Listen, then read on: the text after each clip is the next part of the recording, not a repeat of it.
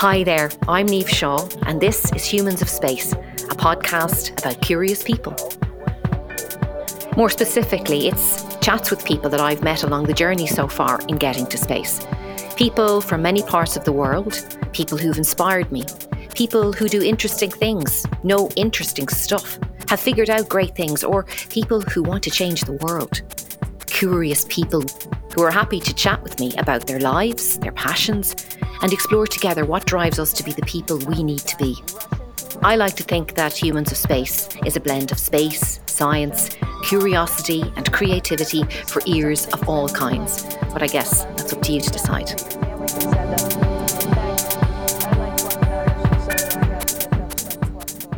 I'm talking today to Paul Dye, the longest serving NASA flight director and heavily involved in the Space Shuttle mission.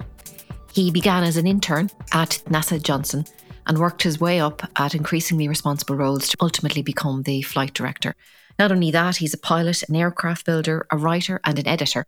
And his new book, Shuttle Houston, My Life in the Centre Seat of Mission Control, is currently available from Hachette Books.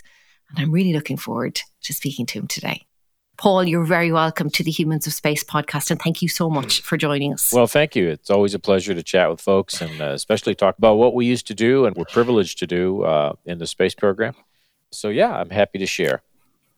Great. So firstly, how are you during lockdown? Are you safe and well? Is everything okay where you are? Yeah, we're actually pretty good. We're in Nevada in the United States, which is a fairly unpopulated state. Our state capital, we live outside our state capital, which is only a population of 60,000 people. So we have a pretty low population density, and we're doing well. And we can fly anytime we want and go out into the middle of the desert in four-wheel drives and social distance to our heart's content. So did you move out there after you retired, or had you already adjusted living a life where you were half in Nevada and half in Houston? No, we moved out here after we retired in Houston, and my wife was still working in Texas, and so I came out here first and oversaw the building of our house on a runway and our hangar, and then when she finished up what she was doing, she joined me. So it's fair to say that your passion in life is flying. I can't remember a time when I wasn't fascinated by flying machines. I'm always really interested to know what kind of kickstarts people's passion. So where did your passion for flying begin then? You know, I have a difficult time answering that question because I don't know. I've just always been fascinated by flying machines. Some of my earliest memories are watching a black and white television, watching the show Whirlybirds and Sky King. And I was just enamored by it. I lived in a small town in north central Minnesota, and it was on a lake, and down at the city park, in the summer, there were seaplane rides. And that was my biggest wish until I was 6 or 7 when I finally got my first ride, was to go up in one of those. It's hard for me to trace why aviation is so important in my life, but it is. Well, how does it make you feel? I think a large part is the freedom of moving in 3 dimensions. I do a lot of flying. I travel by airplane. I do a lot of flying where I simply enjoy myself in the air, aerobatics, just turn the world upside down, turn the right side back up again. I do a lot of test flying. I enjoy doing things that a lot of people have not had the ability or not developed the ability to do. I guess there's a uniqueness to flying. In the United States, something like less than 1% of the population are pilots. It's interesting to be able to do something that's complicated, that's challenging, and that gives you the incredible views and freedom of being in the air. Do you remember much about that first flight? I remember that it was very hard to see over the window sill. Looking down on the lake as we circled the lake in our small town, and seeing the tiny cars and the people and the tiny houses, those are kind of the lasting impressions, I think.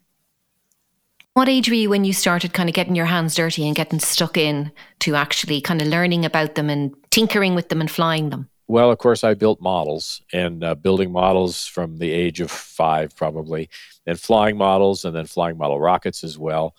So anything that I could get that would fly. But when I was about 13, I was given the opportunity to join a group called the Explorers, and the Explorer program is for older boys and girls who want to be involved in scouting. And I was a scout as well. So there was an Explorer post which was formed by a local fixed base operator at the airport who had a couple of wrecked Piper Cubs that he had bought, and he needed labor to put them back together. And so as explorers, we went out to the airport 2 nights a week, and we worked on the airplanes and got them flying again. And when we got them flying, we were given the opportunity to learn to fly for a ridiculously low amount of money, basically gas and oil. So it was kind of an internship into aviation.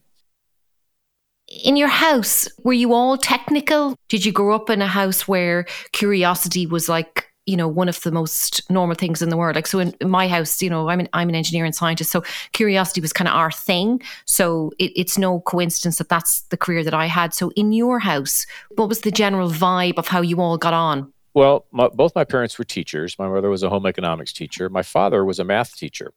And when I was about 4, he was given the job after being a high school math teacher for 15 years. He took the job of the state mathematics coordinator for the state of Minnesota. So his job was to develop math curriculums and things, and then be a math teacher consultant all over the state. He was constantly bringing home interesting things in math and in physics because his desk was right next to the science consultant. And so I had access to a tremendous amount of what today would be called STEM materials. And it was just always fascinating to me. This was the 1960s, so my dad was on the mailing list from NASA, and everything that NASA sent out of an educational nature ended up in my drawer. About every single Mercury flight, every single Gemini flight, every single Apollo flight, and I just couldn't get enough. You were in the right place at the right time. So was it an obvious choice then for you to go ahead then and study aeronautical engineering? It was a fait accompli. It was just what I was going to do. Aeronautical engineering looked like a great way for me because my heroes that I'd read about, people like Jimmy Doolittle, were engineers and pilots and mechanics, and they did it all. And that's what I wanted to do. I wanted to be able to design, build, maintain, test fly flying machines. Was it a big ambition for you then to be a part of NASA? My goal had been to work for one of the small aircraft manufacturers. And then the opportunity came along to intern with NASA. I had always been enamored by the space program, and I didn't know what I was going to do when I applied to it. I had no clue. I applied and they accepted me.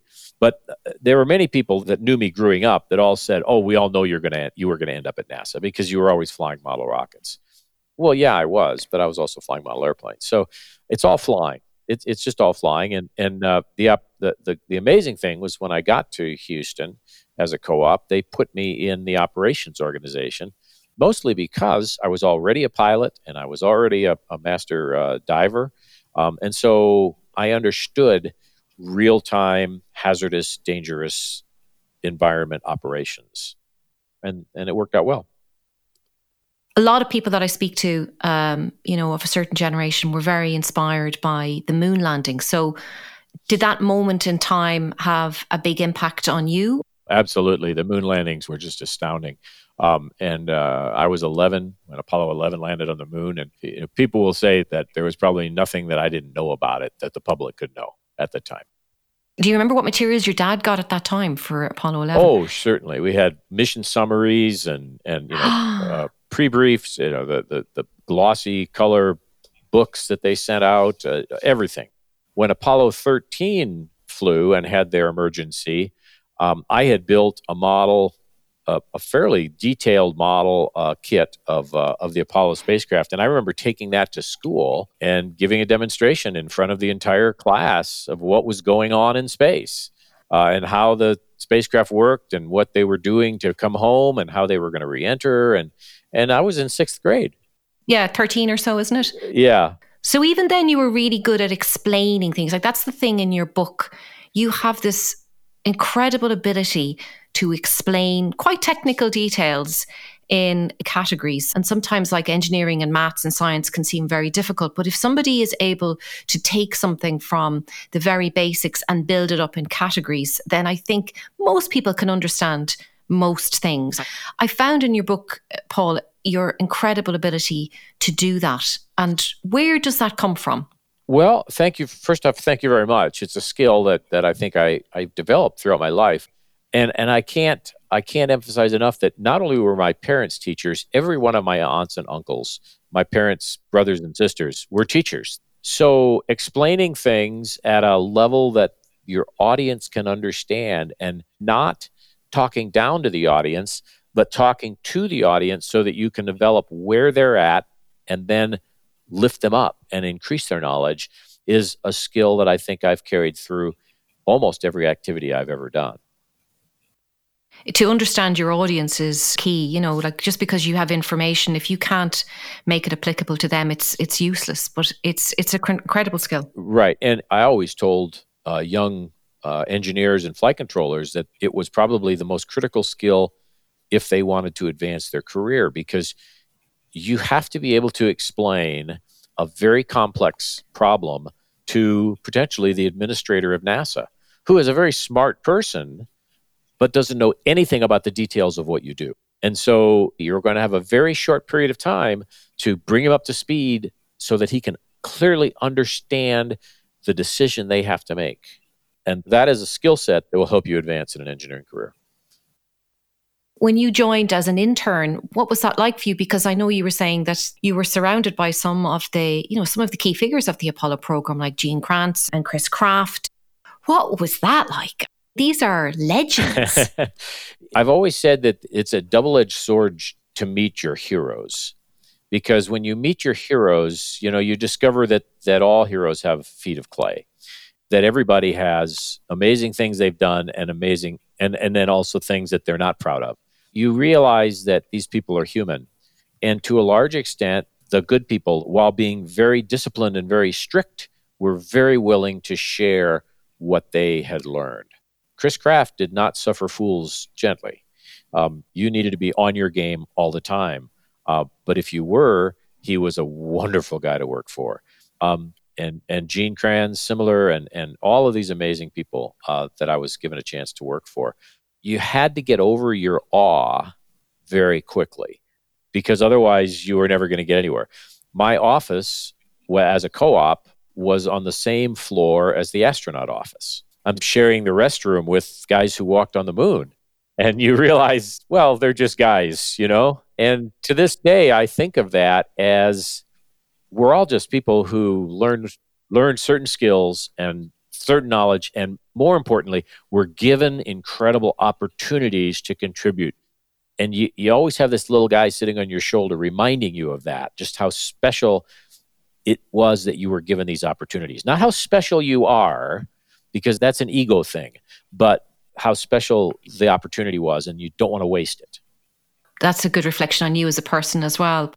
For us space geeks, Gene Kranz obviously was the flight director on a lot of the Apollo missions. And then Chris Kraft even was before him. He was involved in the Mercury and the Gemini missions, which were the first two programs of NASA. So these guys are like Wall of Fame kind of people in terms of the history of space. So that's incredible that you were around them and that they actually taught you. So when you met Gene first, the flight director for the Apollo program, did you ever think for a minute that you would end up having the same job as him? I think it took a while before I realized that the flight director was the job I wanted. When I first met Gene, no, he was now the deputy head of mission operations. He wasn't a flight director at the time. He'd gone on to bigger things. And so I think it took me a little while to realize that, wow, that's a job I want, and longer still before I would admit that to other people, that's what I was looking for.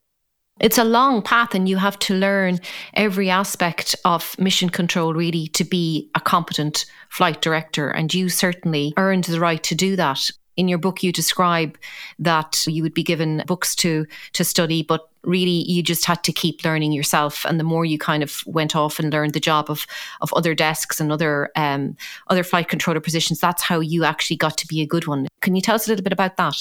Yeah. So if you really want to excel in what you do, you need to go beyond what you're required to do. There are many flight controllers who go to work at 8 and they go home at 4, and they do a very competent job of what they were asked to do. But the ones who are going to be noticed, and the ones that are going to be looked at for promotion, and the ones that are going to be the few that are going to be looked at as potential flight director material, are the ones who who after their normal assignments are staying late and looking at video classes and going to extra projects and then learning about everybody else's system. It's not just enough to know what you're responsible for. You need to know how everything else works on a spacecraft. And that's how you become recognized as a go-getter, someone who's really excited and committed to the program. It's almost a monk's life. You have to put everything else away. And I didn't have a lot of other things outside of work at the time. I was flying my airplane, and I was a volunteer firefighter in my community, and I was at work. That was it. I was either at the airport or the fire station or at work. As you were building your skills, was there a particular role or function that was assigned to you that was probably the most difficult part for you to overcome? I remember being coached one time by probably our division chief who sat me down and said, "Paul, you're a brilliant engineer and you really understand the systems, and your real-time operations are outstanding." And he said, "And if you don't figure out how to work with people better, somebody's going to kill you." And I realized that at that time I was probably letting my ego get a little bit large and get out of control. And so at that point, you kind of go, okay, I really need to make sure that I'm bringing everyone else up to my level. People didn't compete by squashing each other. We were trying to be the best we could be individually. And it lifts everyone up when you do that. How did you learn that skill? Mostly by watching, by picking people that I said, that's who I want to be. That's who I want to look like. That's who I want to be in the room. And a lot of it was resurrecting lessons from my years as a scout. I'm an Eagle Scout. I think a large part is picking the people that you want to emulate and trying your best to be like them. I think that's a lesson for life. I think it's something that extends beyond mission control. If you find people and you observe what they do well, and if you're lucky for them to mentor you, as you say, or even observe them, we can pick up a lot from watching good behaviors. You really can. They don't even know that they're mentoring you. Was there anyone in particular that you observed then that you went, they're so good at what they do? And what was it that they were doing so well? There are so many. There are about 10 to 12 flight directors in the flight director office at any one time. We kind of described ourselves as the Knights of the Round Table. Everyone brought different skills to the office. And we were said, pick somebody in the office that you want to be your mentor. And Milt Heflin was somebody who I always enjoyed working with as a flight director. He was thoughtful. He was kind, if that's the good word. He tried to bring the best out of his people. He was attentive. He listened. Again, he didn't suffer fools gladly, but he gave you a lot of rope, and he really helped encourage you to do best. So Milt was one of the flight directors in the office at the time that I said, I think I really want to be like Milt. Mission control, there's just so many people involved in, whether it's you're working on the space station program or the space shuttle. Can you give us a very brief kind of summary of the teams of people that come together to run a mission, like the teams of people that are in mission control and their support? I mean, I know it's a lot to ask, but just like a very quick wash for people to understand. So when you see mission control, when you see a picture of mission control, you see a room with about a dozen people in it. Those are what we call the front room flight controllers. Those are the people at the pinnacle of their disciplines. They are responsible for particular systems, disciplines, or the like in operations. And each one of those people has between 3 and 10 people in a back room supporting them. So, that's a whole nother tier that you don't see. And those are more junior engineers, operations engineers who are learning the ropes, learning to support in real time, learning to work with a fast mind. You need to be able to think very fast through many, many different alternatives, but then not act any faster than you can. We say, think fast, act slow if you can. And then if you watch the movie Apollo 13, you also saw that flight control team, the front room and back room, bringing in engineering support. So you had the entire engineering community that built the hardware, that built the software, NASA and contractors, who then can be called on to give additional information and support. And that's called, those people work in what we call the mission evaluation room, which can be a bigger team of people than the actual flight control team. And then we also don't want to forget the ground controllers, who are the folks who actually run the building and make the building work, and all the computers and interface to the ground sites around the world, and the TDRS, the TDRS, the track and data relay satellites, the relay satellites that are around the world. And so this team that we have working for the flight director is a very, very large team of people. And the way I've described it puts the flight director at the top of this pyramid. But that's only half the picture, because above the flight director, we have my boss, and we have the program bosses, and then you have the administrators' staff, and you have Congress, and you have the people. And so there's this inverted pyramid which joins the flight director right there at that point, and we call that point the point of maximum pressure. So with all that responsibility on your shoulders, how do you manage the pressure of that and serve your team well at the same time? That's a really good question, which I've been struggling to answer for many years.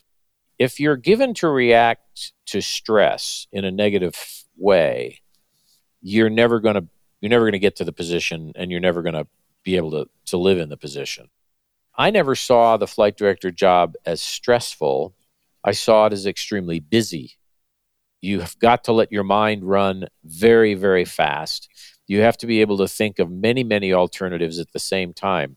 It's kind of like playing chess, in that you have to be able to think 2, 3, 4, 5 moves ahead with many different alternatives, and you have to do that in seconds. You don't have a lot of time to think about it. So you kind of have to develop the ability to head in the right direction and know how to make corrections if that wasn't a perfect decision, but it was good enough to get you to the next step. And so does that come from the number of simulations that you would do? It really does. First off, there has to be a natural ability. We select people as they mature in their career. For every 1,000 flight controllers, there'll be one flight director selected. We select for that characteristic.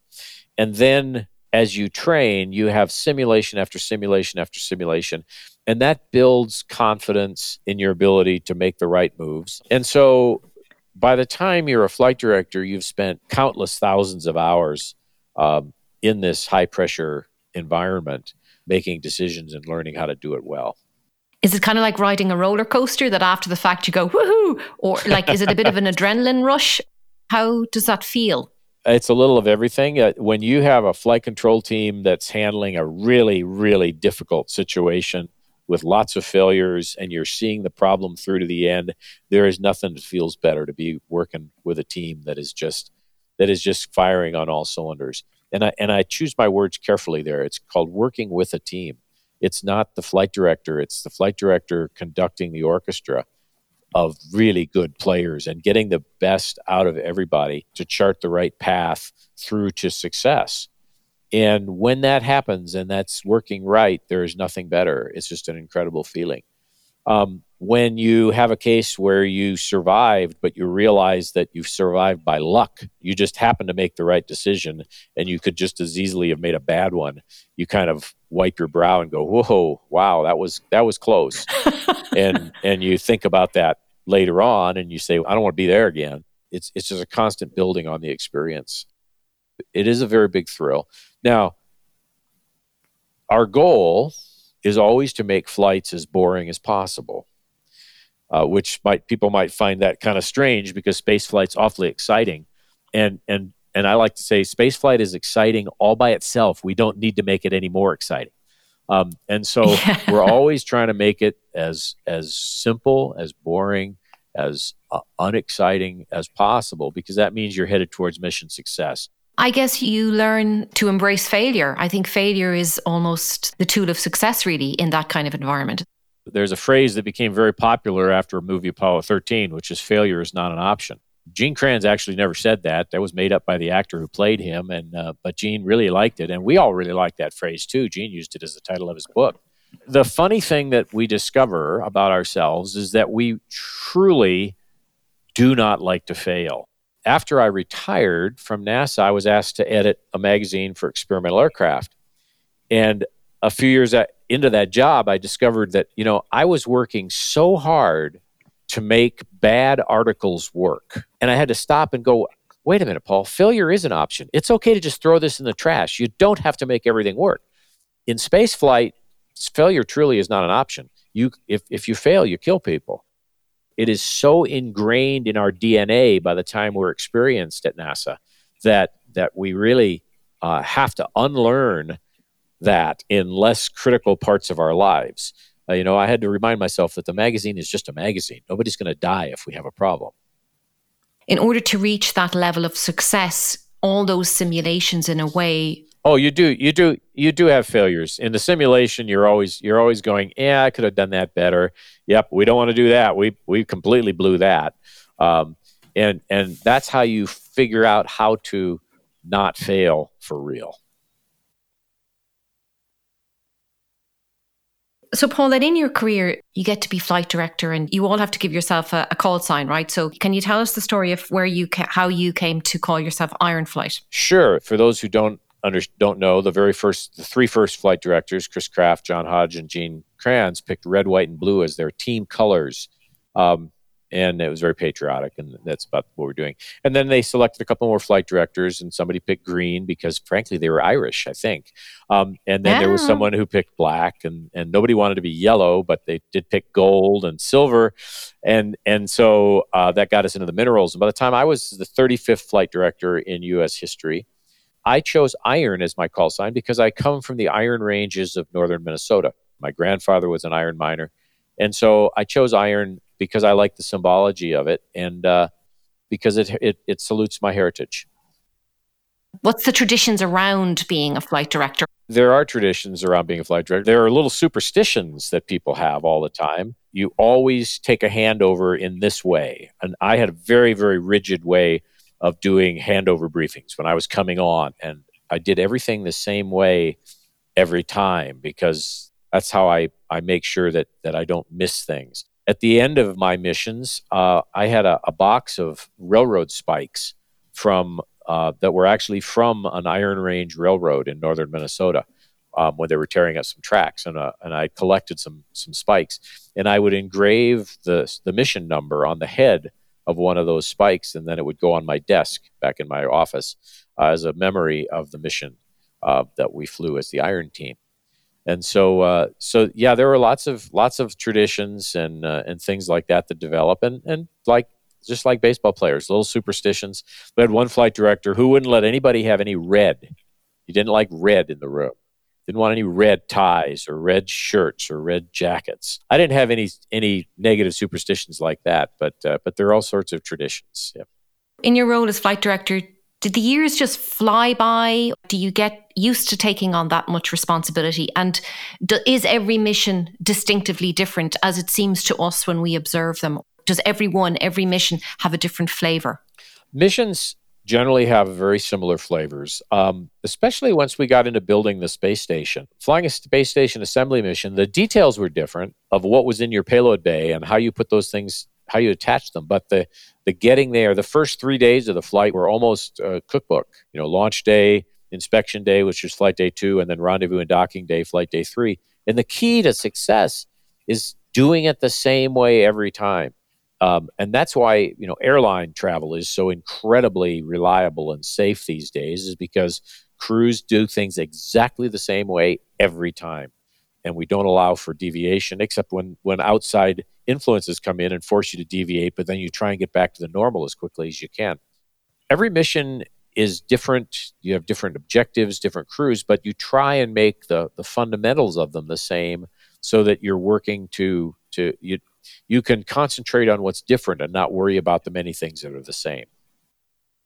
And I guess launch and return are always the most critical parts of the mission, would you say? I would say they're the highest energy parts. A lot can go wrong very, very fast. And they're probably the most objectively dangerous parts. The more complex parts can get involved when you're trying to attach large pieces to a space station, or you're trying to rendezvous, or you're trying to do some very, very complicated science. Those things can be very complicated on orbit. Yeah.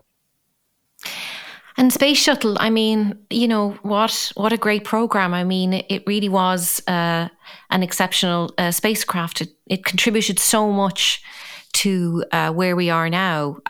Without it, we probably wouldn't have the space station that we have now, and even just docking to the Mir and the Hubble as well. Can you just give us your highlights? I really think that 100 or 200 years from now, when humankind is living all over the solar system, they're going to look back at the space shuttle as the DC-3 of the space age. A lot of people took the space shuttle for granted. They took the space shuttle flights for granted. They said, you're just going to low Earth orbit again. What's so exciting about that? I said, yeah, but people just get on the bus to go to work every day. And what's so exciting about that? Well, they might be doing something very exciting when they get to work.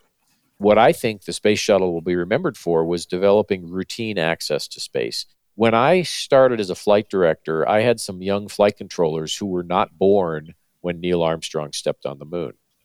When I finished my career as a flight director, I had young flight controllers who were not born when the shuttle first flew. These people had never known a time in their life when a human couldn't get on a space shuttle and go to orbit. And that's, to me, as a person who grew up in the early 60s, is amazing, because I saw the birth of space flight. And I remember I was at the end of my college career when we first flew the space shuttle. And so to have a spacecraft that flew for 30 years and became routine enough that people thought it was boring, I think is a legacy that we will carry forever. I think it was an amazing spacecraft. The design of it was just so advanced. I mean, it feels like we've never really had anything like it since. Like, that ability to carry so much payload was how we were able to construct so many things in lower Earth orbit. It was a really big thing. It was really phenomenal. I used to kid my Russian friends that if they ever had difficulty with one of their boosters, we could easily put 2 of their Soyuz capsules in our payload bay and take them to orbit for them. I was in Kazakhstan. I went to a launch, my first ever launch, which was amazing, in 2018. And I went to the museum there, and I was able to climb into the Buran, which I know is like a copy of the space shuttle. And then I got to go to Johnson late 2018, and I was able to get into the one on top of that plane. And they're huge. Yeah, they really are. When you compare them to the size of a Mercury spacecraft or even an Apollo command module, it's just shocking how big the space shuttle was. And how much room they had. No wonder there was 7 of them going up at a time. It's quite a legacy to have been involved in. You were there for the complete space shuttle program, more or less from start to finish, the flight part of it. What did you see develop in that time, Paul, for the program? I really saw a tremendous maturity in space flight operations. That, what I mentioned a little while ago, was that routine access to space. And it's never truly routine. I tell people that on the 135th flight of a radically new aircraft, you're still flying with one hand on the ejection handle, because there's still things you don't know about it. But we developed so much capability, and we did so much good science, and, as importantly, engineering. I see the space station as a very large engineering experiment. It's a place where we can develop the engineering skills to build spacecraft which can stay in space for years on a time, because that's what we need to go to Mars. You need to have a spacecraft that will keep running and run reliably for 4 or 5 years. And that's what we do with the space station, is we figure out how to do that. Was it an emotional day when the space shuttle came back in July 2011? Yes. The end of the shuttle program was very, very emotional. It was hard to see it end because it had been a part of all of our lives for so long. But at the same time, the next week, I was back in the control center flying space station. So I had reached a point in my career where I was about 50 years old, and I was going to have to give up real-time operations soon, just because you're not thinking as quickly, and it's hard to keep all of that in your head. And so I jokingly say that I'm kind of glad they retired the shuttle, so I didn't have to make the decision to retire while it was still flying. But then my last year and a half, I was there flying the space station, and my goal was to make sure that when I left and retired, I had passed on all the knowledge that was passed on to me about how to fly people in space by the Apollo veterans who trained me. And I wanted to make sure that when I left, I had passed that on to the next generation. Isn't it incredible that, through the generations, you're passing on everything that you've learned and it goes from one program to the next to the next? And that's one of the reasons I wrote the book, was to make sure that some of those things are documented for people. I haven't been in the space program now for 7 years, and so I don't run into people all the time, but now they can go back and they look at some of that And stuff. Did you plan when you were leaving to write that book, or did the book come after that? I kind of had planned to write the book. I had been writing as a freelance magazine writer for a couple years before I left Johnson, and then they asked me to run the magazine. And I said, well, that's great. I can work on the book at the same time I'm doing the magazine. And one of the experienced magazine guys who mentored me said, put that idea right out of your head. He says, you are not going to have time to work on a book. He says, maybe in a few years you will. But the book was something that I wrote bits and pieces of over the past 6 years. And so when it came time to actually get a publisher and get an editor, I didn't start from scratch. I had a lot of material stored up on my computer that became the book.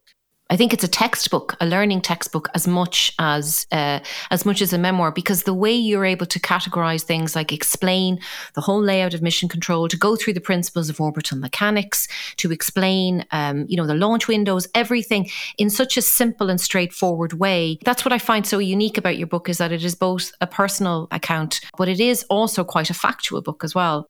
It's a fantastic piece of work. Well, I'm glad to hear that.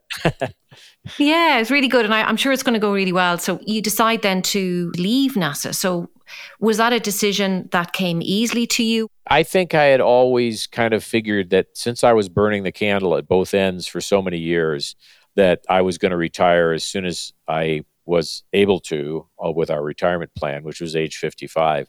But I also knew that that's way too young to retire. And I was given the advice by somebody, don't retire from something, retire to something. What are you going to retire to? And for me, that became back into experimental aviation. Over the years, I'd been given so many skills and so much knowledge about aviation and flight testing and the like, that's where I naturally ended up. And so that's what I do today is I build and test aircraft. What was your last shift like then in mission control?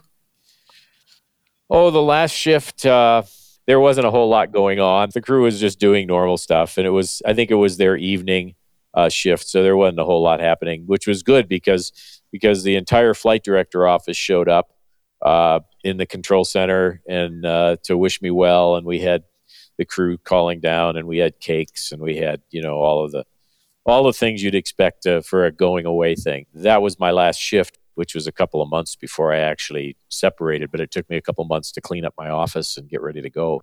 It was a joyous time, but at the same time, it wasn't terribly sad because the shuttle had already been retired, and the space station, although an incredible piece of work, was not my first love. I enjoyed flying the space station as a flight director because it gave me a chance to still be on console and to interact with the young folks who were going to be taking it into the future. It wasn't that hard for me to unplug from that. But I tell people I still dearly miss sitting in the control center with an incredible group of people doing a wonderful job. That I dearly miss that. I can imagine. And then lastly, Paul, the future.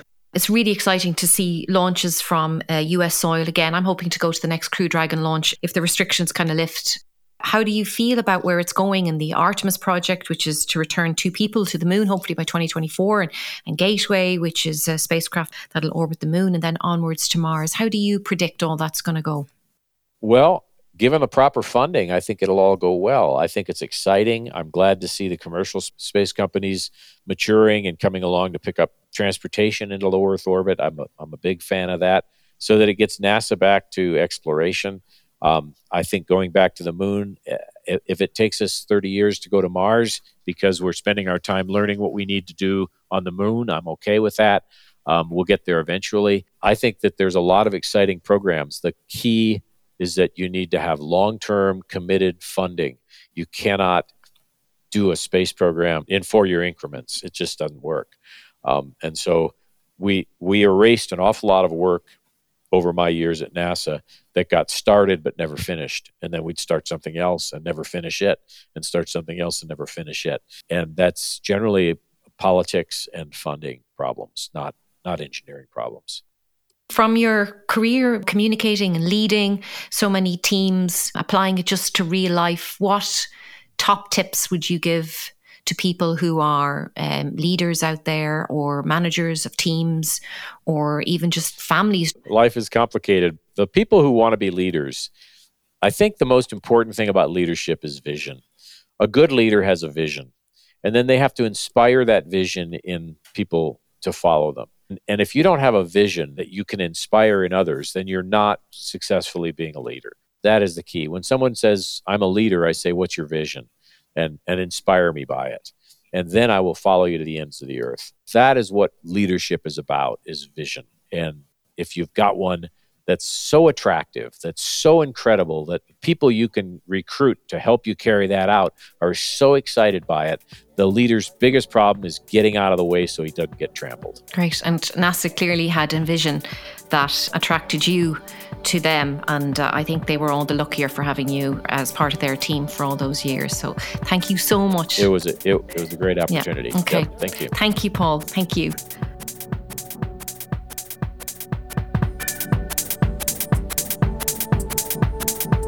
If you like this podcast, or if you like what I do, or if you'd like to know more or have a question, you can sign up for updates on my website, niamhshaw.ie. This podcast is funded by my loyal Patreon subscribers, the subscription content service that allows me to create and share exclusive videos, advanced episodes of this podcast, provide special deals and discounted offers for patrons of my work. And thanks to those patrons, I get to make the work I want to make and can continue in my mission to get to space in earnest. And in return, I get to include them all in the adventures every step of the way. I couldn't do any of it without their support, and I will be forever grateful to them. So thanks. And maybe you'd like to become a patron too.